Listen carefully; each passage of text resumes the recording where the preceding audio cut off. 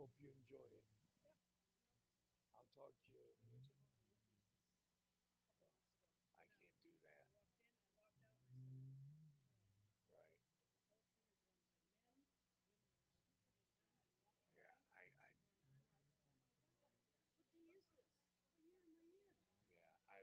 Yeah. I tried a few different churches too, but um, right.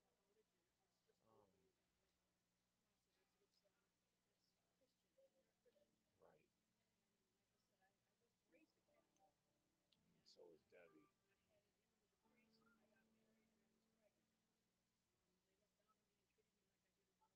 Right. Right.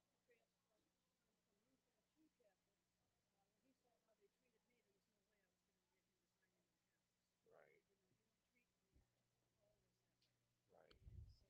Check.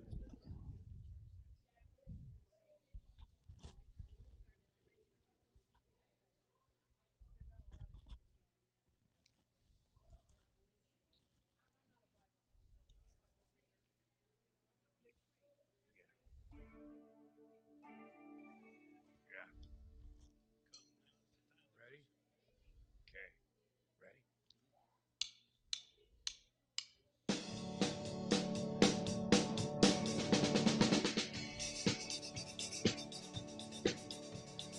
Come, now is the time to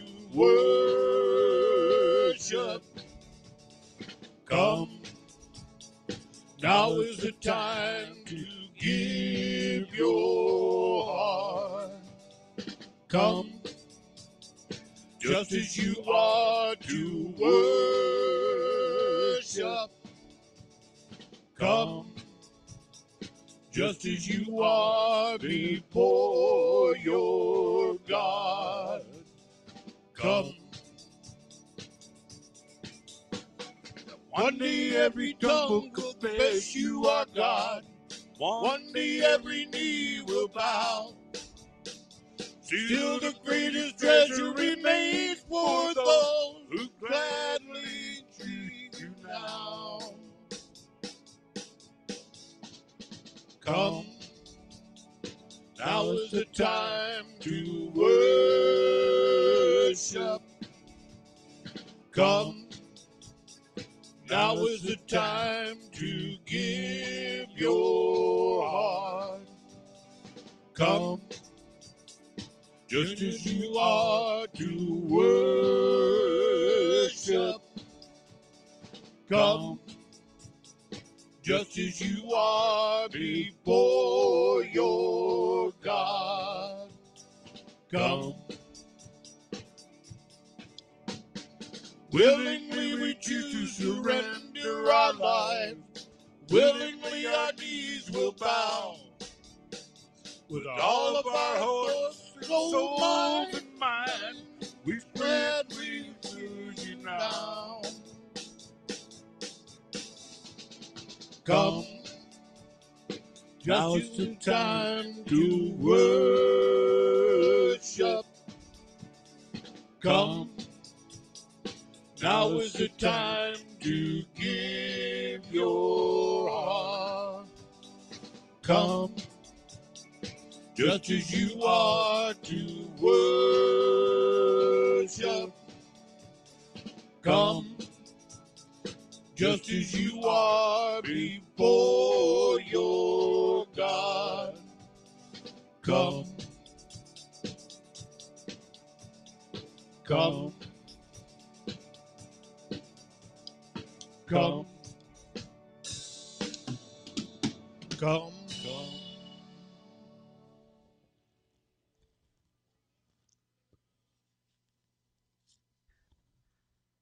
You guys sat down before I had to tell you. Good job.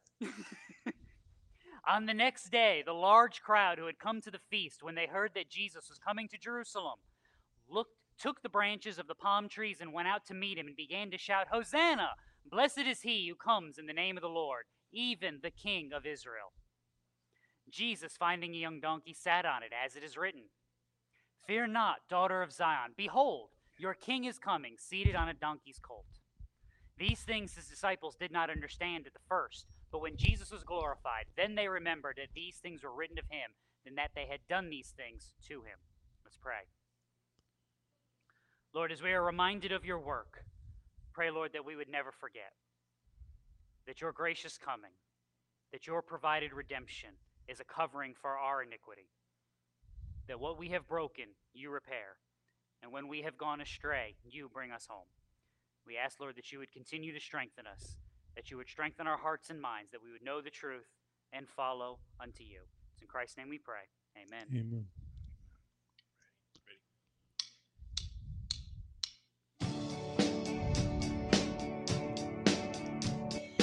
This is a day that the Lord has made.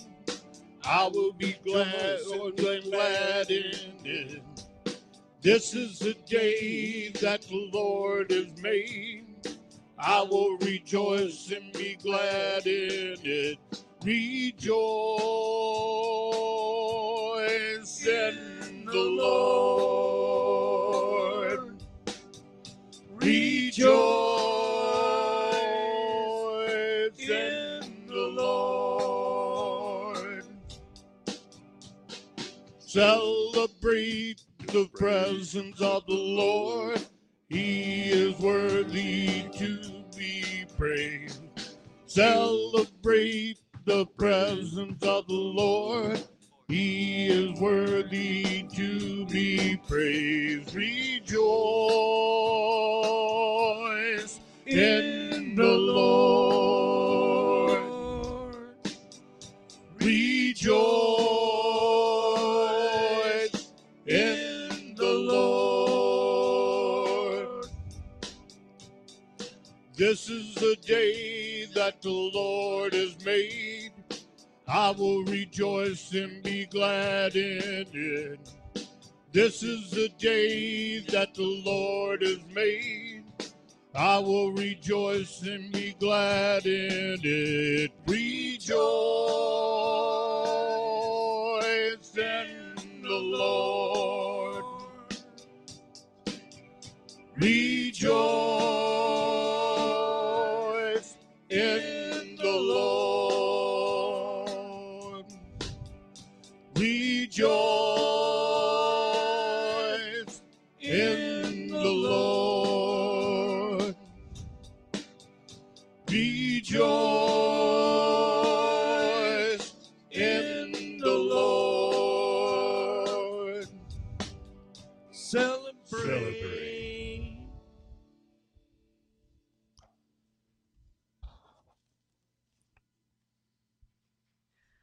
All right, first and most importantly, thanks some of you guys for sitting on this side for me. I appreciate that.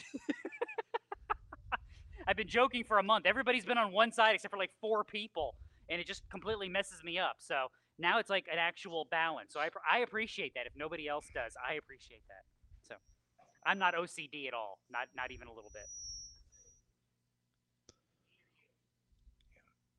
Is that me? No, I don't think so. This sound system scares me some days. So Yeah.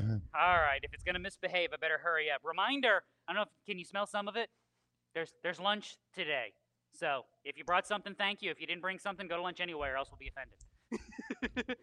So there's food that way. I was just through the kitchen. There's plenty of stuff. So come on and eat. We'll enjoy it. Fun will be had by all. Reminders of calendar things coming along. Read your bulletin. All the important calendar things are in there, including Friday. This Friday is Good Friday. We will gather. 6 o'clock, we'll have some snacks, make some coffee. 7 o'clock, Good Friday service. Can't really say we will celebrate the crucifixion of Christ, can you? I mean, that's just, like, you can't say it like that. That's just wrong. We will commemorate. I think we can say it that way and be, uh-oh, I'm afraid. Congratulations. Does she get a medal? Is that how this works? He did. He does. You get a plaque, she gets a medal. There you go. Yeah. Speaking of anniversaries, that was a reminder. Sam and Shelby are still doing well. She's doing so well that she's been trying to get measurements about making new banners for in here. So she's threatening to have new ones for Easter, and she She made a point to remind me the other day that last week was her and Sam's, what did she tell me, 64th anniversary? Which then she also reminded me, which is amazing because I'm only 65 years old. Yes, sir.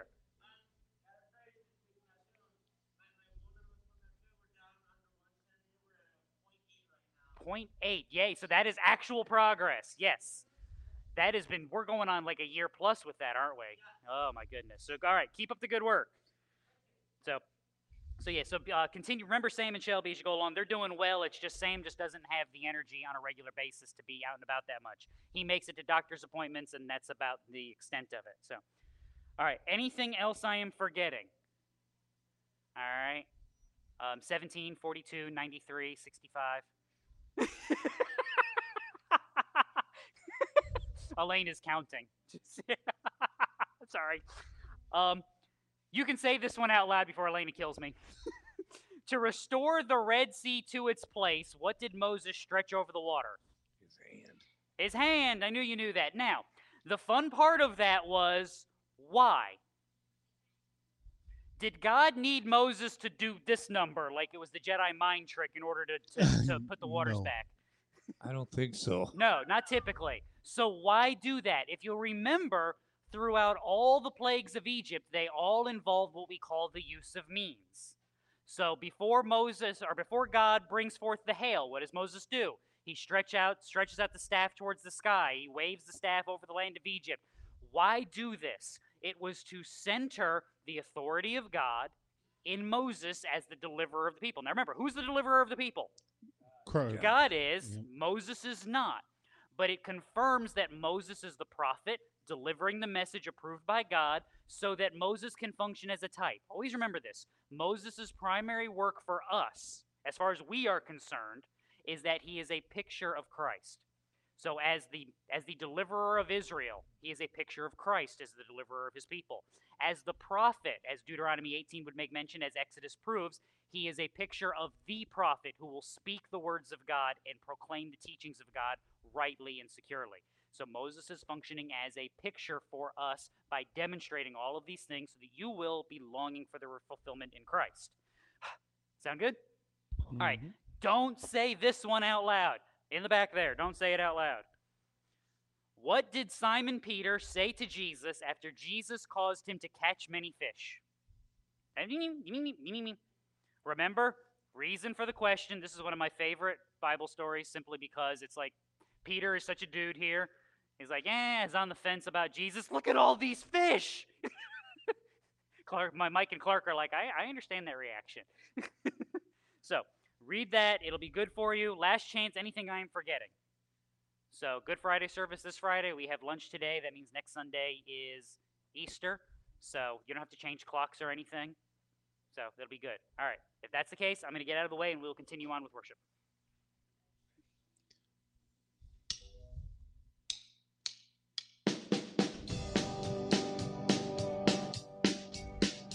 Have you been to Jesus for the cleansing power? Are you washed in the blood of the Lamb? Are you fully trusting in His grace's hour? Are you washed in the blood of the Lamb? Are you washed in the blood? In the soul cleansing blood of the Lamb? Are your garments spotless? Are they white as snow? Are you washed in the blood of the Lamb? Are you walking daily by the Savior's side? Are you washed in the blood of the Lamb? Do you rest each moment in the crucified? Are you washed in the blood of the Lamb? Are you washed in the blood? In the soul cleansing blood of the Lamb? Are your garments spotless? Are they white as snow? Are you washed in the blood of the Lamb? When the bridegroom cometh, with your robes be white, pure and white in the blood of the Lamb.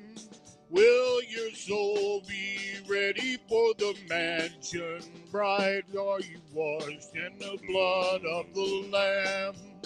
Are you washed in the blood? In the blood, in the soul cleansing blood of the Lamb?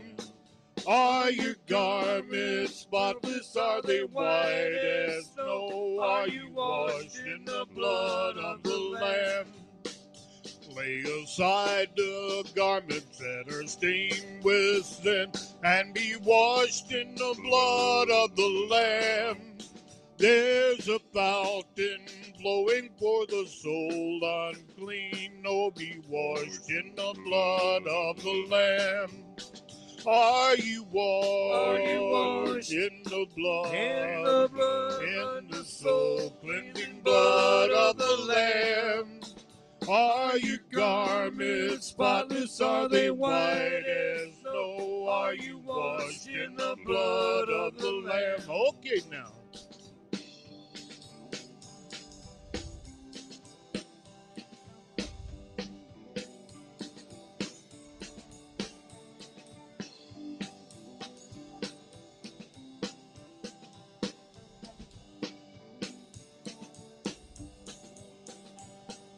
One glad morning when this life is over, I'll fly away to a home on God's celestial shores.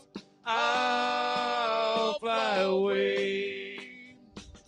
I'll fly away, oh glory. I'll fly away.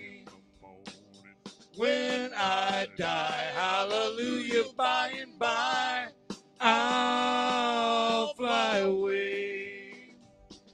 When the shadows of this life is grown, I'll fly away. Like a bird from prison bars have flown, I'll fly away. I'll fly away, oh glory, I'll fly away.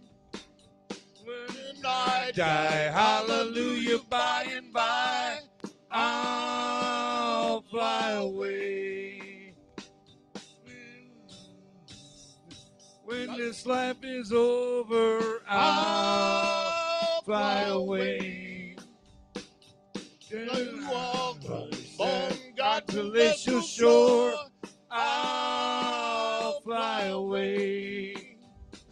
I'll fly away, oh glory, I'll fly away. When I die, hallelujah, by and by, I'll fly away.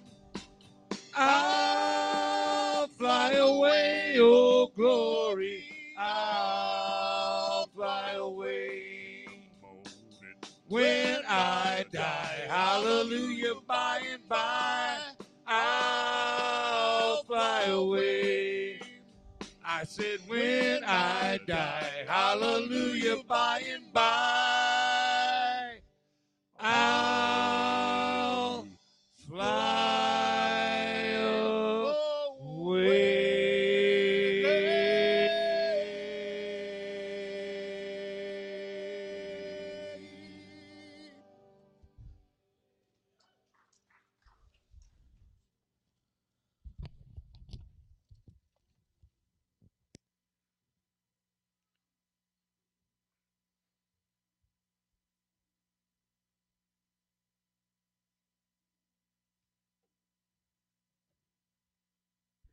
All right, we're gonna. Oh, my water's trying to escape. Stay. I want to see Vern do those dance moves.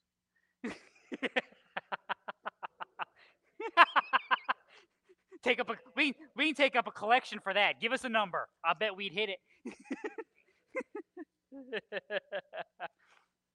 All right, we are going to have fun today. That is not a misprint. We are going to deal with Palm Sunday in the book of Revelation. Woohoo! So, now, pet peeve of mine, So if this is you, I'm not picking on you, just so you'll know next time. There's only one. That's just one of those things that's bugged me from the beginning of time. It is the book of Revelation. Just so you know, there's no S. Just yeah. I'm always sensitive to that. I'll never forget Cameron. It took her 3 years to convince her principal of the elementary school she taught in that there was just one of her. Because every time the principal needed her for a meeting or something, she'd be LeBates. She's like, it's just me. It's LeBate. For 3 years, it was LeBates. So, which I told her she should be happy she at least got the LeBate part right, because nobody gets that. I have been called all sorts of things under the sun, sometimes by family. So, we are going to be in Revelation for Palm Sunday because it shows, you guys know the Palm Sunday story, and if you don't, you can read John 12. We read part of it this morning. You can go home and read that. It will be good for you this week to go read that. Enjoy that. Pick a little section out of Luke, Matthew, and John and read through the whole story this week. There's something for every day, and it will be fun. But what Revelation shows us is the fulfillment of these events, not just the culmination at Calvary, not this Calvary, but the cross Calvary, but it shows the fulfillment of these things. And believe it or not, this is a little self-serving. This fits us into what we're looking at when we're talking through Exodus. Shameless plug alert, right? This starts with the concept of deliverance, and there are no banjos involved in this one. Yay, somebody got that one. Has nothing to do with Burt Reynolds and a canoe. It is contrasted with a people being delivered while another people is being judged and condemned. Christian, isn't this where we live each day? We live as a redeemed people in the midst of a creation and a people that are being judged and wrath is being poured out on. Now, 2 big rules, right? I haven't said these in a while, so we need to be reminded what are our 2 big Bible reading rules. Never ever read one verse and never just like open a book into the middle and start. You will have 17 questions and no answers. So, 7 is not the beginning, is it? No. So, you ready? 1st century, the island of Patmos. What is a Patmos, you may ask? It is a Greek island in the Aegean Sea. According to Revelation 1:9, John the Apostle has been exiled there by the Roman authorities. Fun times were not being had by all. In Revelation 1, we have the greeting to the 7 churches and a vision of Christ before John. In chapters 2 and 3, John is given letters to send out to those 7 churches. You ever want to find some good theology that corresponds to the rest of the New Testament? Read those letters. They're very short. They will, in fact, do you good. In chapter 4, you get the vision of the throne room. John is seeing God enthroned in the worship that is going on around. You also see in chapter 5 the worthy lamb as though it had been slain, who is worthy to take the scroll and open it. He is the only one who is worthy. This is connecting you to the ideas where Jesus talks about all authority on heaven and earth has been given to me. Why? Because he has accomplished the work that God has ordained to be accomplished. So chapter 5, he takes the scroll.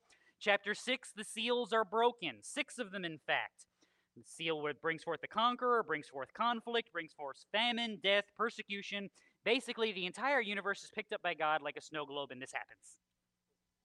And then he puts it down. The wrath of God and of the Lamb is poured out, and chapter 6 ends with verse 17 with the great declaration, the wrath of God and the Lamb is poured out, and who can stand? Enter chapter 7. You see a vision of the 144,000 who are sealed. Just so that when the Jehovah's Witnesses show up at your door, because I know they don't ask questions anymore. Am I the only person that gets this now? The Jehovah's Witnesses show up, give you the piece of paper, and then run like this? They used to talk to you and try to convince you of stuff. Now it's like they're the Girl Scouts are braver than the Jehovah's Witnesses at this point. Girl Scouts are like, buy some cookies. I don't want any cookies. Buy some cookies. Okay, 4 boxes. I'm sorry. Buy the cookies before something bad happens to you. Gotcha. No, Jehovah's Witnesses used to be like that, but if they ever show up and they tell you about the 144,000, ask them, is that a spiritual 144,000 or a literal 144,000? Because the groups that are listed are according to the 12 divisions of Israel, right? Ooh. I don't know. What is that song? Leave it to Vern to have a ringtone from the Lawrence Welk Hour.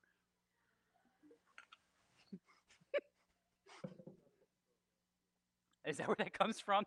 Sounds like something from Lawrence Welk when my grandparents used to watch the black and white stuff on CBS. What is this? I don't like it. Anyway, ask them if it's a literal or a spiritual 144,000, because it is neither the 12 tribes nor the 12 sons. It is an amalgamation of both sons and tribes. Why is it a merging of both sons and tribes? Because it's teaching you that it is a mixed multitude. It is not just an ethnic Israel, it is a concept of a spiritual Israel, redeemed by faith. The children of Abraham are all those who have believed, and that is why the numbers are given like they're given. So, with all of that said, you have just enough background in Revelation to be dangerous, which I think is sufficient for us to dive in. So, Revelation 7, 9 through 17. After these things I looked, and behold, a great multitude which no one could count, from every tribe and all tribes and peoples and tongues, from every nation and all tribes of peoples and tongues, standing before the throne and before the Lamb.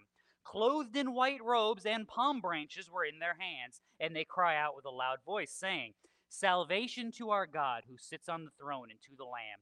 And all the angels were standing around the throne and around the elders and the four living creatures, and they fell on their faces before the throne and worshipped God, saying, Amen. Blessing and glory and wisdom and thanksgiving and honor and power and might be to our God forever and ever. Amen.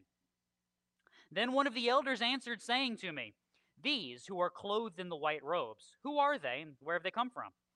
And I said to him, My Lord, you know. And he said to me, These are the ones who come out of the great tribulation, and they have washed their robes and made them white in the blood of the Lamb.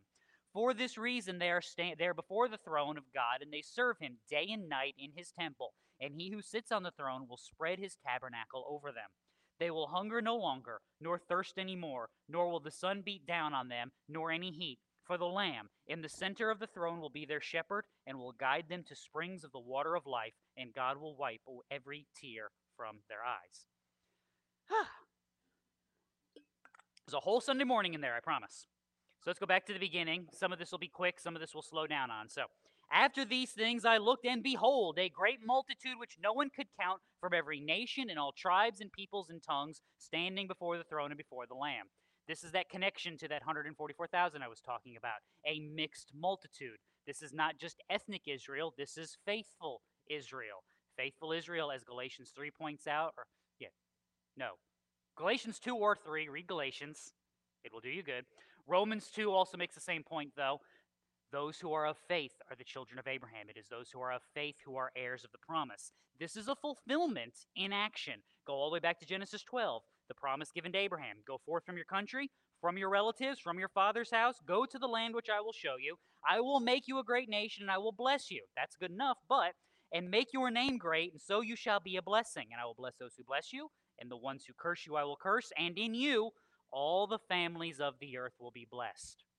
Because we believe in the name of Abraham? No. Because we believe in the one who came from Abraham, who is Christ. He is the blessing to the nations.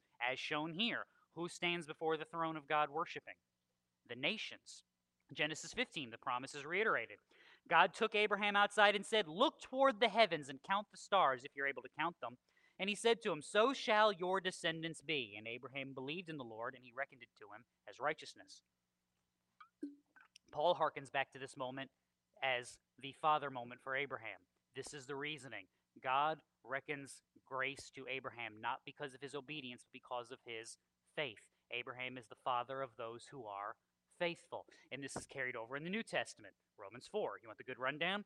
The promise to Abraham and to his descendants that he would be heir of the world was not through the law, but through the righteousness of faith. For if those who are of the law are heirs, faith is made void and the promise is nullified. The law brings wrath, and where there is no law, there is also no violation. For this reason, it is by faith, in order that it may be in accordance with grace, so that the promise will be guaranteed to all the descendants, not only to those who are of the law, but also to those who are of the faith of Abraham, who is the father of us all. As it is written, A father of many nations have I made you, in the presence of him who he believed, even God, who gives life to the dead and calls into being that which does not exist. And again, that is not centered on Abraham, but it is centered on the one from whom comes, one who comes from Abraham. If I could speak English, we would be in really good shape. The one who comes from Abraham. John 10, Jesus telling the crowds, I am the good shepherd, and I know my own, and my own know me, even as the Father knows me, and I know the Father, and I lay down my life for the sheep. I have other sheep, which are not of this fold, and I must bring them also, and they will hear my voice, and they will become one flock with one shepherd. This should be the reminder of Palm Sunday. It is not a celebration of Israel's king, not as you think of Israel today anyway. It is a reminder of the gospel message. For which people should the gospel message be proclaimed? This is an easy one. The answer is all of them, exactly. All of them. It is a message for people. It is a message for the nations. Even those dirty, rotten sinners over there? Yes, even those dirty, rotten sinners over there. What about the ones that are over there? Even them too. Even the ones who are right here. It is a message for all people. The message of Palm Sunday is not the conquering king of Israel. It is the conquering king of creation. The one who sits enthroned before all, who has the authority to bring the wrath of chapter 6, who has the authority to bring the redemption of chapter 7, who has the authority to deliver the messages to his people in chapters 2 and 3, the one who has authority over all because he is maker and sustainer of all. That is what Palm Sunday is. When the people are rejecting Jesus, they're rejecting him because he is not the earthly Savior that they want, but he is the heavenly Savior that they need. And that's the difference. Always remember this as you're reading your Bible. This is not just something for those people then. It is a message of salvation and hope in a world that is so desperately in need of it. Because what changes the hearts and minds of men? Holy Spirit. God alone does this. By what means does he do so? By the proclamation of his gospel, our sin, his great work, his gracious forgiveness. If we lose this message, we have gone into the world completely unarmed. We can't win any battle fighting on their terms. We can't do it. We have to think biblically, and we have to think in a gospel way so that we are proclaiming not my brilliance, not our wisdom, and not our righteousness, but Christ's righteousness and God's forgiveness in him. So, with that said, let's see, and we're going to continue in, this verse. So, tongues standing before the throne and before the Lamb, clothed in white robes, and palm branches are in their hands. All right, just quick aside, we're going to get to the white robes later, so put that away. We'll come back to the white robes. It comes up again, I promise. Palm branches. Why are we dealing with palm branches? Believe it or not, this goes all the way back to the parts of the Bible we skip. Well, I say we not like we as in us, but like we as in everybody. Because in Sunday school, we didn't skip it. Leviticus. You know it's a good Sunday when you get a Leviticus reference, right? Leviticus 23. On exactly the 15th day of the 7th month, when you have gathered in the crops of the land, you shall celebrate the feast of the Lord for 7 days, with a rest on the first day and a rest on the 8th day. Now on the first day you shall take for yourselves the foliage of beautiful trees, palm branches and boughs of leafy trees, and willows of the brook, and you shall rejoice before the Lord your God for 7 days. You shall thus celebrate it as a feast to the Lord for 7 days in the year. It shall be a perpetual statute throughout your generations. You shall celebrate it in the 7th month.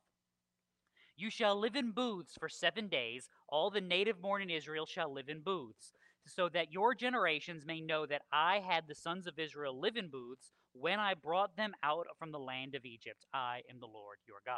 Should have made the adjustment on the fly. I get tired of saying the word booths every so often. Feast of Booths, Feast of Tabernacles. I like Tabernacles better because it connects us better to this. What's my good pronunciation, Lou? Sukkot? Sukkot. I never remember what's the long and the short O. That's the one that always messes me up. Typically, in our calendar, this would be September, October every year. This is the Feast of Tabernacles, commemorating what? Israel, when they left Egypt, we know this part of the story, right? This is what we've been doing. They crossed the Red Sea, and they're wandering in the wilderness. What are they living in? They're living in deserts, so what keeps them from being under, whatever's out there during the night? They make tents. They go camping, basically. That's your tabernacle. We're going to cover tabernacle in a minute. That's going to come up again, so put that one in the back of your brain. Remember the word tabernacle. They lived in tents. God wants them to remember this because, once again, who wants to go camping for 40 years with a tent? Like, we joke, there's shows on HGTV about this where people are making the yurts out in the wilderness thing, right? Like, they put the sticks in the ground, and every time you see one of those, your first thought is that's just going to last for the next, 20, 30 years, right? No, you always make sure you have what when you go camping if you're going to be out there for a while? Bring an extra tarp. just in case. Call me crazy, just in case. One of the blessings of the Exodus is they walked around for 40 years in the wilderness and their feet didn't swell and their shoes didn't wear out, their tents didn't fall apart, and they didn't die. It's a celebration of what? The redemption of God. They celebrate this with palm branches. I don't know if you missed that part. Why the palm branches? It's a mark of royalty. You'll see this again in Israel's history. If you ever get really bored and you want to go digging around, you can go find the books of 1st and 2nd Maccabees. Part of the Apocrypha, the historical and wisdom books of what we call the intertestamental period, the period from the end of the Old Testament with Malachi to the beginning of the New Testament with Matthew. It's 400 years of prophetic silence in Israel. The Maccabees during that time is where you get Hanukkah from, the cleansing of the temple, the restoration of Israel. When the Maccabees entered into Jerusalem triumphantly, guess what the people celebrated with? Palm branches. Signifying what? Deliverance and redemption from God. Conquering their enemies, moving forward. This was their mark of royalty. That's what we read earlier in John 12. When Jesus comes in, they heard Jesus was coming. They took branches of palm trees and went out to meet him and began to shout, Hosanna! Blessed is he who comes in the name of the Lord, the King of Israel. They're marking him as their king. Again, they missed it. Is he king? Yes. But is he king the way they think he is? Absolutely not. For Jesus, this is a marking of more. This is a marking of his messiahship. That which is known is now proved. Going all the way back to John 1. Nathanael answered and said, Rabbi, you are the Son of God. You are the King of Israel. Well, duh, because if he's Son of God, guess what else he's king of? Everything. Now, if this group is acknowledging by waving the palm branches and worshiping that this is God, this is the second member of the Trinity, this is the Messiah, then the rest of this makes a lot of sense. Verses 10, 11, and 12. They cry out with a loud voice, saying, Salvation to our God who sits on the throne and to the Lamb. Knowing what they know, they have rightly worshiped Christ as Messiah, the promised Savior, the Redeemer, promised in the garden, promised and figured in Exodus, promised in Deuteronomy, who will know the Lord face to face, the King, promised from 2 Samuel, the one who will be of the tribe of Judah from Genesis 49. All of those things that were promised, delivered in Christ.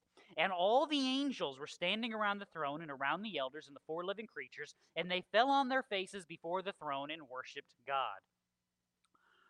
Remember last week we did Latin? Anybody remember their pop quiz in Latin? Everybody's looking like, huh? We did Latin last week? Yes, we did Latin last week. The 5 solas of the Reformation. Sola gratia, sola fide, sola scriptura, solus Christus, sola Deo gloria. You are saved by faith, by grace, through faith, as revealed in Scripture, by Christ, to the glory of God alone. There's the glory of God alone on display. If God is God, and he is, and if Christ has accomplished what he has accomplished, and he has, who should worship? Who should worship? Everyone. This is why when the Pharisees come to Jesus and complain, do you see what your disciples are doing? They're blaspheming. And they tell them to shut up. And Jesus said if they were quiet, the rocks would cry out. The creation would worship because what? The King of creation is here. And they say, Amen. Blessing and glory and wisdom and thanksgiving and honor and power and might be to our God forever and ever. And all God's people should be able to say, Amen. That's just a good praise, isn't it? Nothing left out there. This is how you worship God, recognizing all that he is and all that he has done. One of the elders answered it, saying to me, verse 13, These who are clothed in the white robes, who are they and where have they come from? Told you we'd come back to the white robes. This is a good question. You want to know this too, don't you? A bunch of people walking around with white robes and palm branches. Where? Good question. John has a better answer. I said to him, My Lord, you know. So it continues with 14. And he said to me, These are the ones who come out of the great tribulation, and they have washed their robes and made them white in the blood of the Lamb. This would have jumped off the page for a first century Christian knowing his Bible. Now, it jumps off the page at 21st century Christians who know their dispensationalism, unfortunately, a little too much. Lou's got a grin. He's like, no, we're not going down that road completely. Once again, if I have convinced you of nothing else in the last, what year is it? So 18, 19, 20, in the last 3.5 years. If I have convinced you of nothing else in the last 3.5 years, it should be that your Bible has what we call continuity. That we have a singular message from beginning to end. The stuff that's occurring in Revelation is not disconnected from the stuff that was happening in Leviticus, or the stuff that's going on with the prophets, and the stuff that's going on in the Gospels connects to what's going on in the kingdom. All of this stuff is working together to tell a story. The same thing is going on right here. Too often we read Great Tribulation and we go, oh, that's the rapture and the 7 years and everything's going to hell in a handbasket and nothing good is happening, right? No. Remember, if you were a first century Christian, your primary Bible would have been which books? It would have predominantly been the Old Testament. You might have had a gospel in your town or community. They were spreading. They had been written at this point for about 30, 35 years, depending on which gospel, depending on where you were, depends on how many copies your area might have. You would maybe have a collection or some of the letters of Paul. Your predominant Bible would have been the Old Testament. You would have been reading it and studying it, and when you were looking at prophetic things, you would have run back to where I ran back to when I read this, which is Daniel chapter 12. At that time, Michael, not me, the good one, the great prince who stands guard over the sons of your people will arise, and there will be a time of distress, such as never occurred since there was a nation until that time. And at that time, your people, everyone who is found written in the book, will be rescued. Many of those who sleep in the dust of the ground will awake, these to everlasting life, but the others to disgrace and everlasting contempt. Those who have insight will shine brightly like the brightness of the expanse of heaven, and those who lead the many to righteousness like the stars forever and ever. These, standing around the throne in white robes with their palm branches, are the ones who have been killed for the faith. The ones who have testified rightly, and the world has said, no, we're done with you. This is what's warned in Scripture. This is why, again, you always remember your rundown. Romans 5, 1 Peter 1, James 1, constantly telling you what? In this world you'll have difficulties. In this world there will be struggles, and you do what? The imagery of James is of standing firm under pressure, bearing up, holding strong. How does a column succeed? Does the column succeed by running away? No, that's a failed column. When it runs away in terror at the weight you have placed upon it, that column has failed. The Christian is supposed to be like the column that succeeds. As the world applies pressure, we do what? This is why you are rooted, Colossians 2. Why you are dug deep onto the rock, like in Luke 6. Why you have the anchor of Christ, was it Ephesians 4, that keeps you from being blown by every wind and wave of doctrine. When the pressure and the difficulty of the world comes, the Christian faith digs in. And it stands firm because we stand upon the truth of that gospel proclamation. What we started with, the king is not just of Israel, it is the king of creation. And he has redeemed us by his work. And he has told us to stand there. Faithful people will do what? Stand there. Two contrasting images in the last month are what I've gotten a chance to look at. And again, I'll let you go dig it up if you'd like, and you can make a determination. James Coates, if you remember, I mentioned this a couple weeks ago, is a pastor in Canada. The Canadian Health Department told him he had to close his church, and he said no. So they arrested him, and they put him in jail for 35 days. And they just released him last week. I think, I forget what it was, $1,000 or $1,500 fine is what they gave him with. And he flat out told the court, he's like, I'm not trying to send any message. I'm just trying to be faithful and have church. That's what God commands us to do, and that's what we're going to do. And the judge basically told him, how dare you? We're going to make an example out of you and give you the most fine I can give you. This is basically what he said. He's, we're in charge of your church, not you. So they let him out. He's actually supposed to be back at his church for the first Sunday in several weeks this morning. Compare that image with a video I saw 2 weeks ago of a pastor in California who put out a video that he sent to the health department in his county begging them to allow him to open his church. I have thoughts. Most of them are probably not appropriate to say out loud, because even if you are afraid, that is the wrong way to go about it. As Christians, we never go to Caesar and say, please, can we worship the Lord our God? We go to Caesar and say, who do you think you are? You will stand before him, and you will either stand waving a palm branch or you will stand before him in judgment. See, one of those men, I think, is standing firm. One of them is running away. The world is going to make Christians choose. The warning and encouragement of Scripture is that you stand firm and faithful. Because trust me, there will be no quarter for those who surrender a little bit. There's nowhere they'll let you stand. None.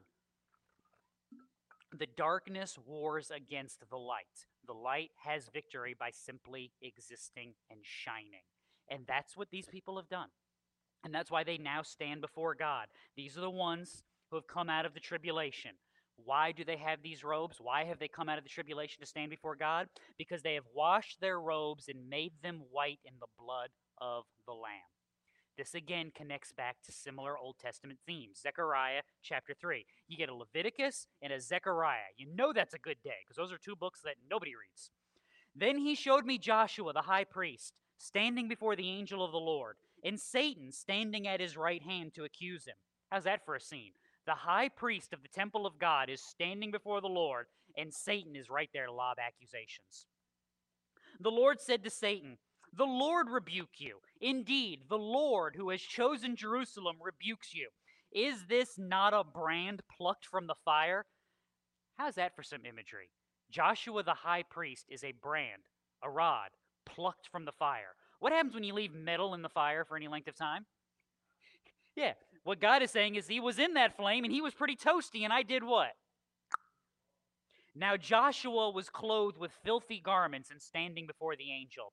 And he spoke and said to those who were standing before him, saying, "Remove the filthy garments from him." And again he said to him, "See, I have taken your iniquity away from you, and will clothe you with festal robes." And then I said, "Let them put a clean turban on his head." So they put a clean turban on his head and clothed him with garments, while the angel of the Lord was standing by. He was dirty. He was filthy. He was guilty. And now, because of God, he is not guilty. And he is clean. And he is ready for a party. Or as Sinbad famously said, a party. That's what's going on here. That's the imagery that John is seeing. That's the imagery that he's writing. If you were a first century Christian knowing your Old Testament, those are the things that would have popped into your head. Now, obviously, if you had any of your New Testament books, you would have seen this connection to the work of Christ, right? Hebrews chapter 9. If the blood of goats and bulls and the ashes of a heifer, sprinkling those who have been defiled, sanctify for the cleansing of flesh, how much more will the blood of Christ, who through the eternal Spirit offered himself without blemish to God, cleanse your conscience from dead works to serve a living God? In other words, what's the comparison? It's a lesser to the greater. If you could offer the lamb, and you could offer the goats and the bulls, and you would be cleansed enough to continue to function and to stand before God blameless, how much more will the sprinkling of the blood of God cleanse you and strengthen you and set you on your path? It's a pretty good argument. Also harkens back to one of John's own letters, 1 John 1. "This is the message we have heard from him and announced to you, that God is light, and in him there is no darkness at all. And if we say that we have fellowship with him and yet walk in the darkness, we lie and do not practice the truth. But if we walk in the light as he himself is the light, we have fellowship with one another, and the blood of Jesus, his Son, cleanses us from all sin." So we stand and walk. Why? Because we are clean. We are clean because we are his. So, 15. This is where we get back to those tents and tabernacles. "For this reason they are before the throne of God, and they serve him day and night in his temple. And he who sits on the throne will spread his tabernacle over them."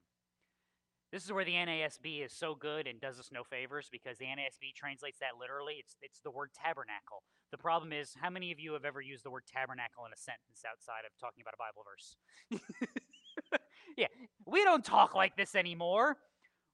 We spread a covering. We spread a tent. We spread a dwelling. That's what tabernacle is. It's a covering. To tabernacle among them was how God phrased when he came down to the tent of meeting, which was known as the tabernacle. To tabernacle is to dwell, is to cover, to protect. Literally, God, because these have stood faithfully, because they have washed their robes in the blood of the Lamb, they are his, and as they stand before him, God spreads his covering over them. Now, when God covers you, what uncovers you? This is easy. When God does it, who undoes it? No one. So when God covers it, who uncovers it? The only person capable of that would be God. And he has already promised that he will never leave you nor forsake you, that all who come to him he will redeem and raise up at the last day. So if you have come to him and he has covered you, you are covered. You will not be uncovered. Once again, this connects you back to your law of the Old Testament. It's a two-for Sunday. You get two Leviticus references, aren't you special? Leviticus 26. I shall grant peace in the land, so that you may lie down with no one making you tremble.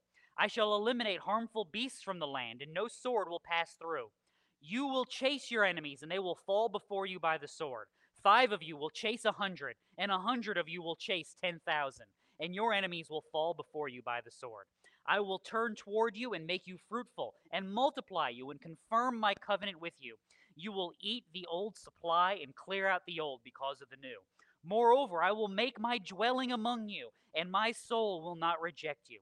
I will also walk among you and be your God, and you shall be my people. I am the Lord your God, who brought you out of the land of Egypt, so that you would not be their slaves, and I broke the bars of your yoke and made you walk upright. Notice how it's couched in what? What's Exodus showing?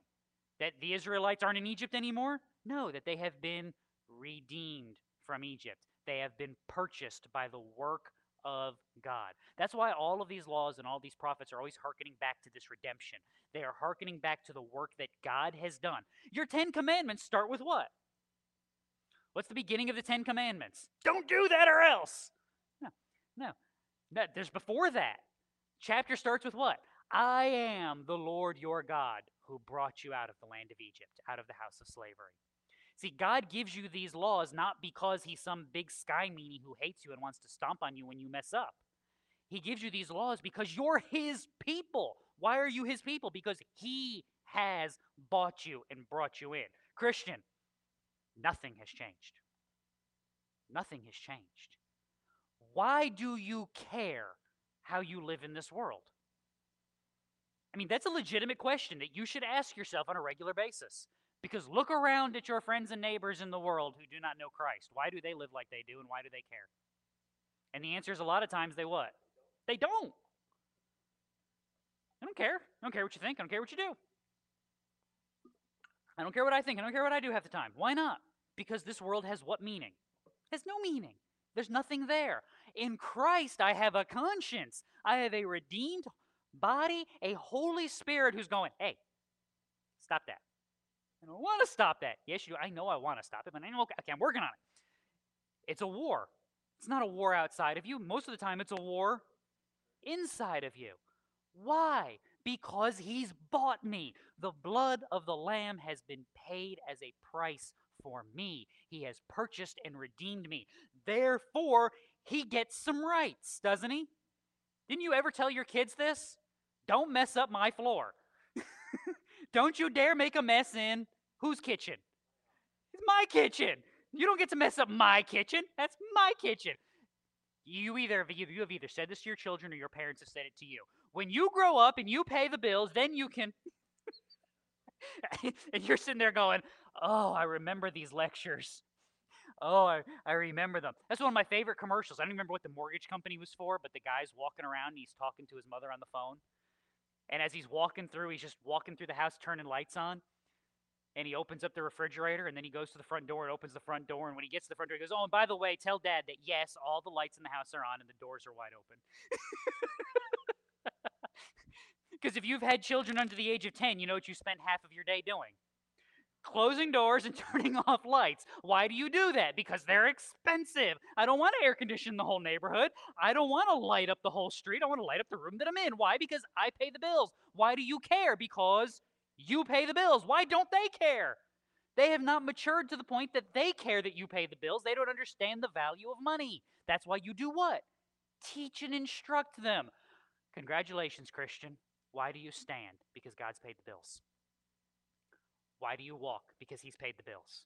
And you don't get that yet. So what is he doing in this world? He is teaching you and instructing you and using your sin and your iniquity to guide you and shape you so that as you turn from your sin each and every day, you are refined more and more. So you recognize as you grow into maturity that somebody's paying the bills. So I should do what? I should take care of these things, and I should work to endeavor to walk faithfully. That's why as an adult, you don't go still walk into your parents' house, turn on all the lights, and open the doors. Because you recognize that there is a responsibility. See, you with young kids are like, you're like, stop it, you're killing my house. Where are the cameras? When we go home, we got to find the cameras. Because this is how the world works, and it's the way that God continues to deal with us. It's a warning. We have been bought, therefore he has some rights. It's the same thing here. And part of his right is, they're my people. So who do I protect? I protect them because they are my people. So I extend my covering over them. This is what you saw with John in the prologue in John's gospel. Again, notice how with Revelation, how many of these themes are connecting to the law, to John's gospel, and to John's letters. Because he's got a theme that he's working through so that you will understand. Again, these should be consistent things. The Word became flesh and dwelt, tabernacled among us. And we saw his glory. Glory is of the only begotten from the Father, full of grace and truth. All of this matters because of the work that he has done. And by the way, this is restoration. When you talk about the entirety of the picture of Scripture, how is this place laid out?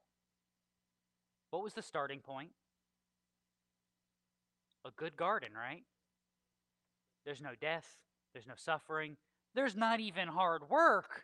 I mean, we got to tend the garden, but I mean, when you got this beautiful fruit and these wonderful vegetables and these sweet little animals running around, this is good. I want to go do this. Matlock isn't this interesting. I've got more important things to go do. Some of you are like, hey, wait a minute, I like Matlock.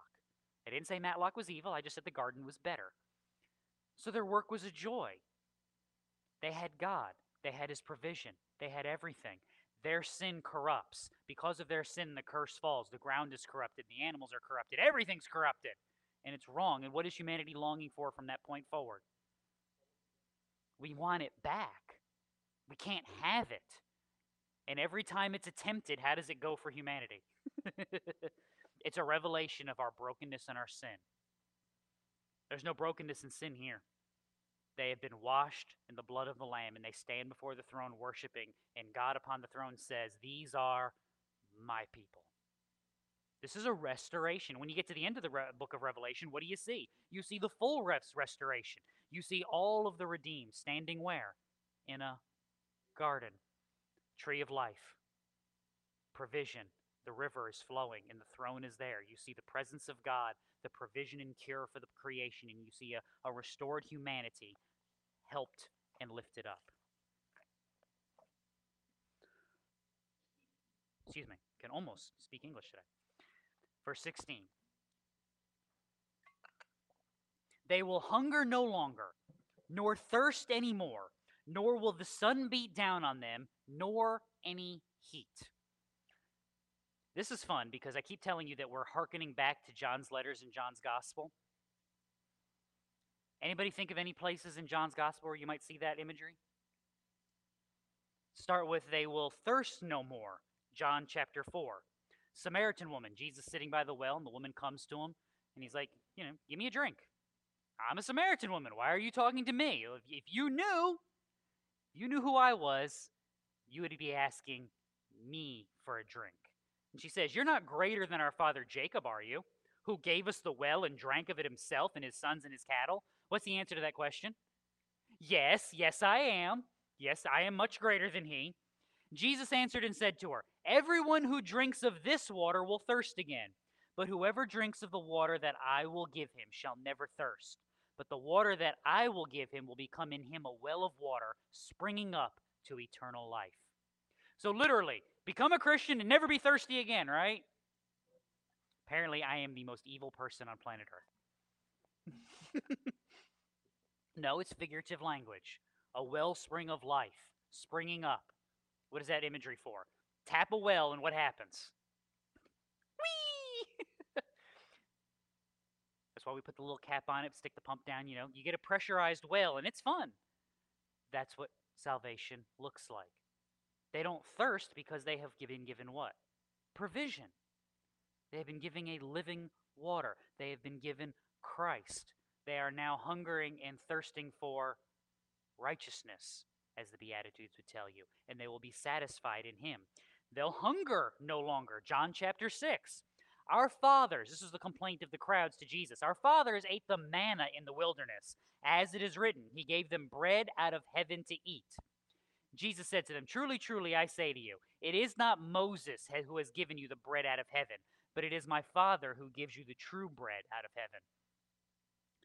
The fact that that needed to be said out loud for the crowd, it's not Moses who gave you manna, it's God. Moses isn't the deliverer. And again, this is the problem as you think from a human perspective. That's why I asked you guys when we were in the middle of Exodus, I asked you a couple weeks ago, who was the deliverer of Israel? You know what your first thought was? Same thing my first thought is. Moses. Or as is said in the Ten Commandments, because that'll be on this week, Moses. I had never seen, I know I've said this before, but it's worth it. I had never seen that movie until about 5 years ago, and it was on, and Cameron's like, we're watching it. Because it was on like Easter Sunday. It was on that afternoon, and I'm like, okay, fine, we'll watch it. And I'm sitting there, and every single woman who's on the screen with Charlton Heston is just literally goes, Moses. And I actually said, the only thing that somebody hasn't done yet is somebody hasn't gone, a man. And then Moses passes out at the well, and Zipporah and her sisters find Moses. And the first thing the sister says is, a man. Ladies, you'll just have to help me out. Is Charlton Heston just that amazing? Is that how this works? I think that's a generational thing. Some of you are going, and some of you are going, I don't get it. So, yeah. So enjoy Charlton Heston as Moses. Apparently will do you good. But he's not the deliverer. So we do come full circle. I remember where I am. He is not the deliverer. God is the deliverer. He is not the one who provided quail and manna. God is who provided quail and manna. He's not the one who brings forth the water. God is the one who brings forth the water. This is part of the test and the trap of using means. This is why the trivia question was what it was. What's the lesson of God using means through Moses to accomplish the miracles? He doesn't have to, but he does for a reason. Part of it is a snare, and part of it is a celebration. It's a reminder of the prophet. It's a reminder of the deliverer who will work on behalf of God. That's the good part. The snare part is what's the temptation when you see this guy waving this stick around and the hail falls and the cattle die and the firstborn are gone and water comes out of the rock and the manna comes down from heaven. Who's your thought to give credit to? Yeah. Ooh, magic stick. Magic stick. And you actually see this in Israel's history because they got to the point where they made an idol out of the bronze serpent that Moses had made, to the point that the king has to destroy it.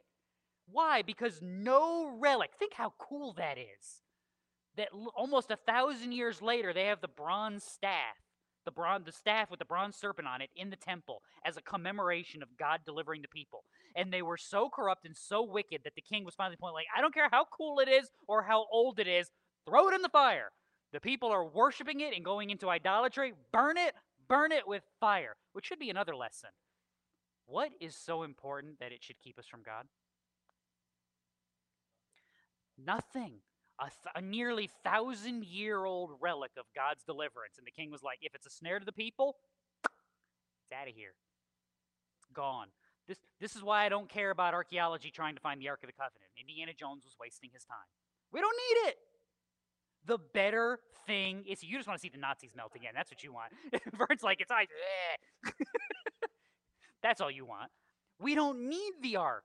We don't need, again, this is the lie of humanity. If I had seen the manna, if I had seen the Red Sea part, you'd have been just like Korah. You'd have been like, oh yeah, we're holy too. What makes you so special? And then God would have opened up the ground and swallowed you whole, and I wouldn't have to talk to you. See, that's how this works. What do you get? The temptation of all of these things is to keep and pull your eyes away from God. There's the flesh. There's the sin at work. Again, that's why I came onto this side. The anchored position says what? No. Heart focused on God. Mind focused on God. Vision focused on God. Faithful walk in this world focused on God. That's why Jesus continues. I didn't forget where we were. For the bread of God is that which comes down out of heaven and gives life to the world. And then they said to him, Lord, always give us this bread. There it is. In the fulfillment. That's why this section is a fulfillment. And that's why the punchline is Jesus said to them, I am the bread of life. He who comes to me will not hunger, and he who believes in me will never thirst. There it is. There's your connection. Odds are, if you were trying to get a copy of John's Apocalypse, which is the fancy word for revelation or revealing, you would have also wanted a copy of John's Gospel. And this is why you're connecting themes, because John is the one who records a lot of these statements, and John is the one who records a lot of these things. They connect because they are fulfillments of what God has been promising his people from the beginning, and they are shown in the work of Christ and in the culmination of all things. Why will this be so? Verse 17, for the Lamb in the center of the throne will be their shepherd and will guide them to springs of life, to the springs of the water of life, and God will wipe every tear from their eyes. That's what we're looking for, right? Get me out of this place. That's why the end of Revelation is, Lord, come quickly. Now again, this is provision. Why is this true? Why will there not be heat? Why will we not hunger? Why will we not thirst? Because the Lamb is in the center of the throne. The Lamb who has been as slain. The one who got out of the tomb. The one who walked into Jerusalem, was rejected by the crowds, was crucified, and walked back again on Sunday morning. He is the one who has ascended to the Father. He is the one who will return in judgment. He is the one who upholds his people. This is the provision. And again, you want to connect your Bible beginning to end? This is connection beginning to end. Psalm 23. The Lord is my shepherd. I shall not want. He makes me lie down in green pastures. He leads me beside quiet waters. He restores my soul, and he guides me in the paths of righteousness. Why? For his name's sake. There's your quiet waters. There's your restoring of the soul, being covered by God, redeemed and comforted by him.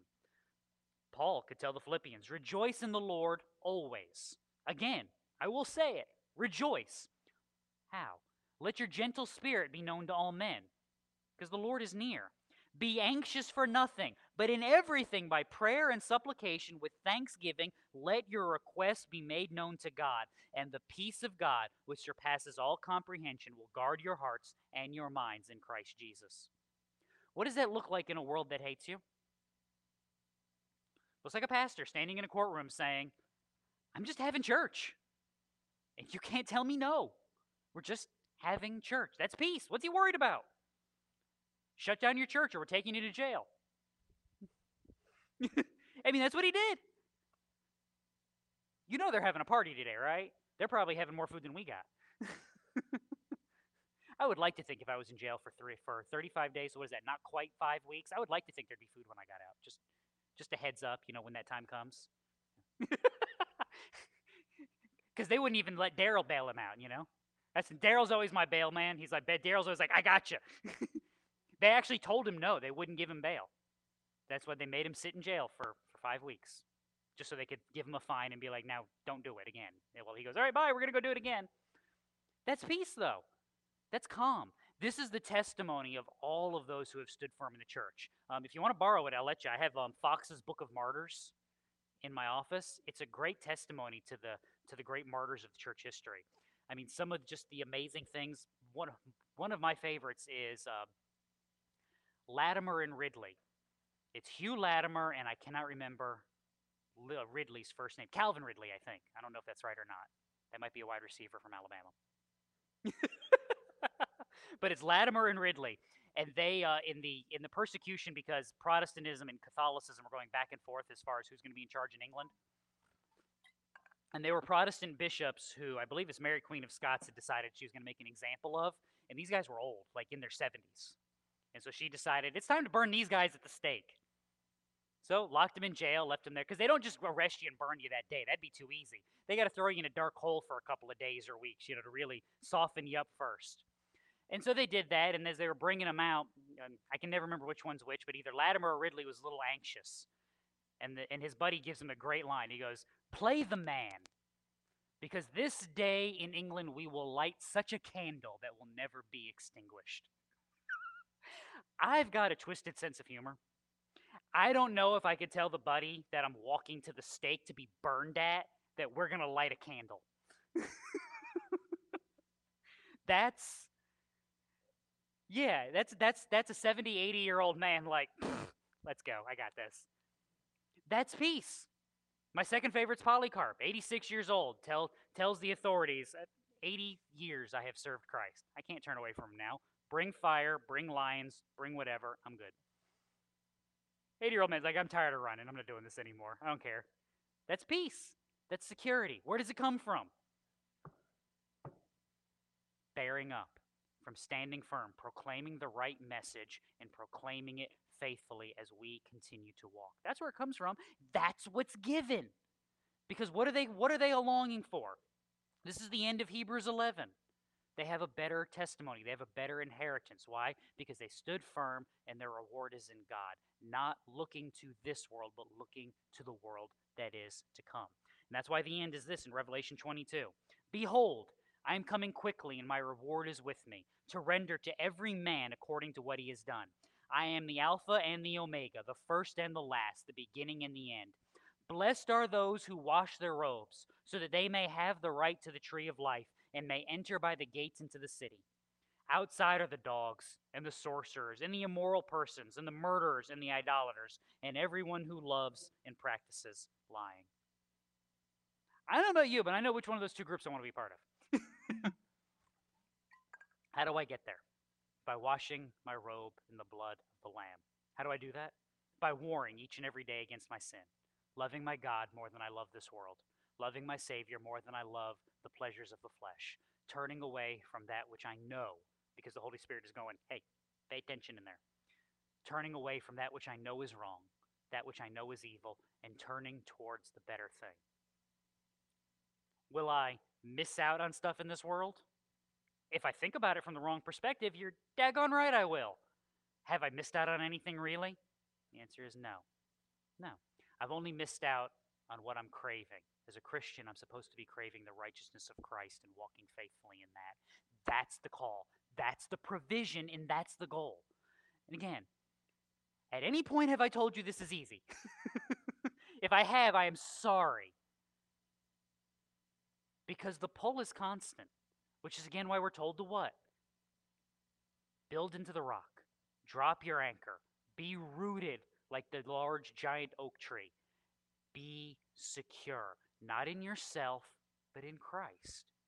Be grounded, not in your wisdom, in His wisdom.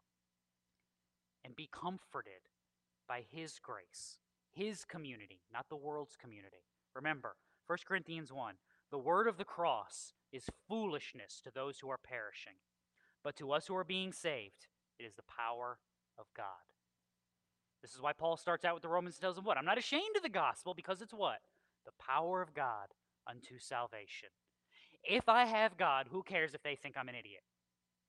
I don't need them to care if I'm an idiot. You know who already thinks I'm an idiot?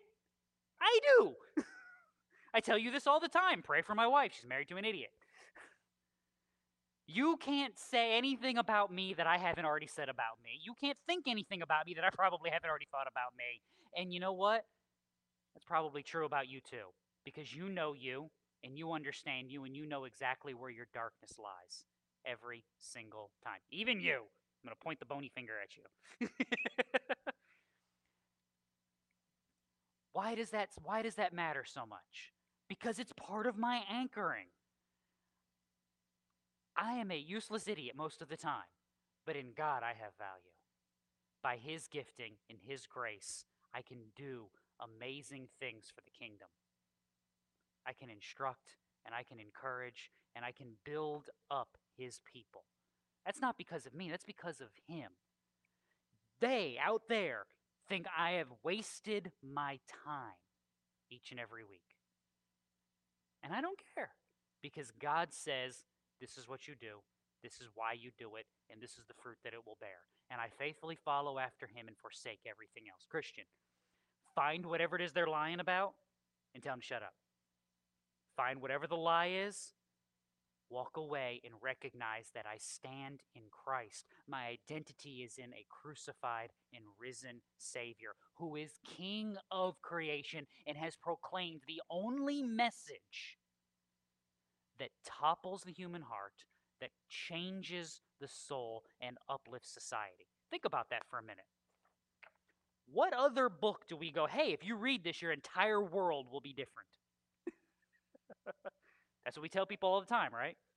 When people tell me, I have atheists, I don't know what I should do, get them to read their Bible. It's the most dangerous thing they'll ever do. I don't believe any of it. I know, read it anyway. That's what I did. And look at me now. This is what changes us. The proclamation of His word, because it is the power of His grace, because it is the accomplishment of His salvation. And the reward for faithful walking is the greatest thing in all of creation, God Himself. And if you long for something else, you will long for the lesser broken thing, and you will live a lesser broken life. You will also face judgment. But if you walk faithfully longing for the right thing, the promise is the same. Security, comfort, blessing, because sin is covered by God. Let's pray. Again, Lord, we thank you. We thank you for the testimony that you've given, for the gracious provision of your word. That though you were rejected, you accomplished what you had planned. And though we have wandered astray, by your power we are made whole. By your sacrifice we are cleansed, and by your strength we walk.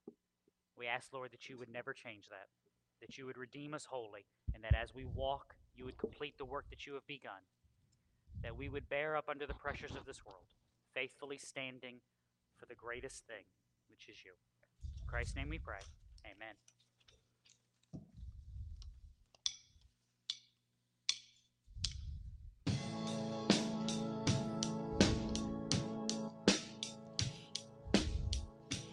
God sent His Son. They called Him Jesus. He came to love, heal, and forgive. He lived and died to buy my pardon. An empty grave is there to prove my Savior lives. Because He lives, I can face tomorrow.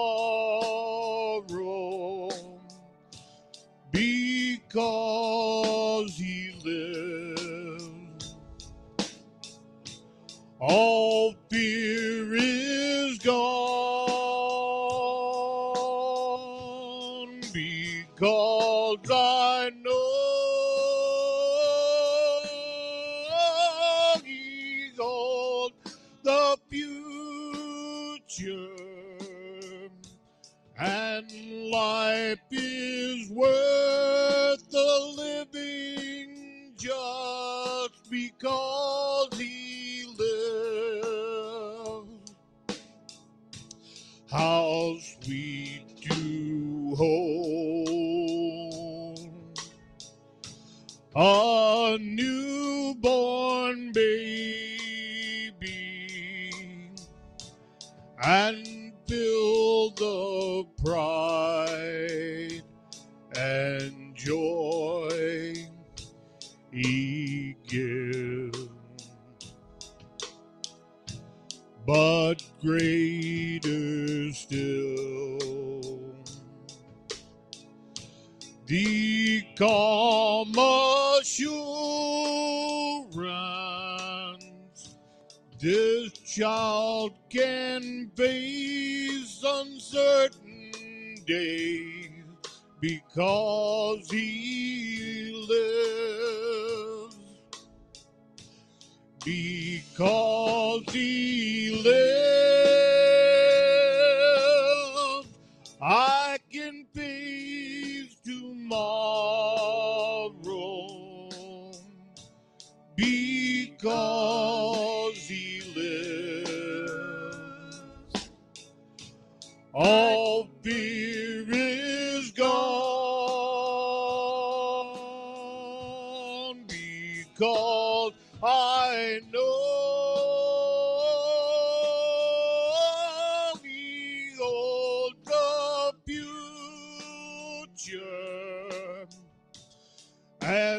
life is worth the living just because he lived. And then one day I'll cross the river, I'll fight life's final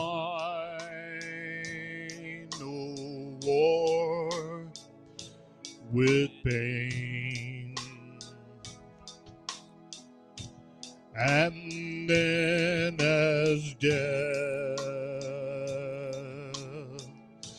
gives way to victory, I'll see the lights of glory, and I'll know he lives.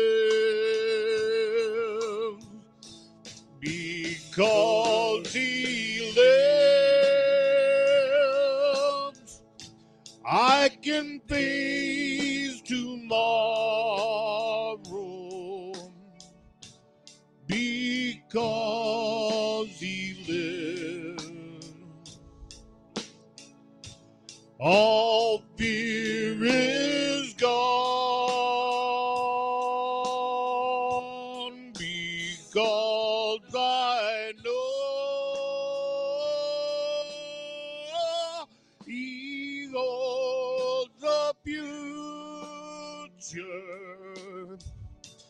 and life is worth the living just because he lived.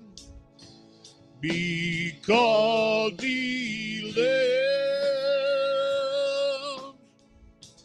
I can face tomorrow.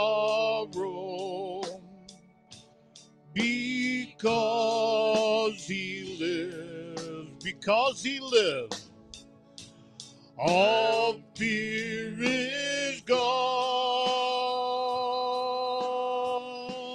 Because I know he holds the future, and life is worth the living just because he lives. And life is worth the living just because he lives.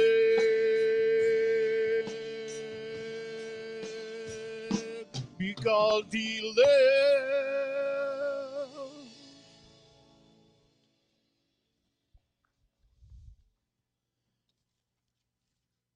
All right, so just reminder, Friday, 6 o'clock to forehand, service at 7 for Good Friday. And remember, go out and around, lunch, let's pray. That wasn't me. That was Bill. All right, try that again. Let's pray. Sure it was. Lord, again, we thank you. We ask, Lord, as we enter into a time of fellowship, that you would bless that time, that as your people we would be strengthened to walk faithfully, trusting and serving in you. It's in Christ's name we pray. Amen. Amen.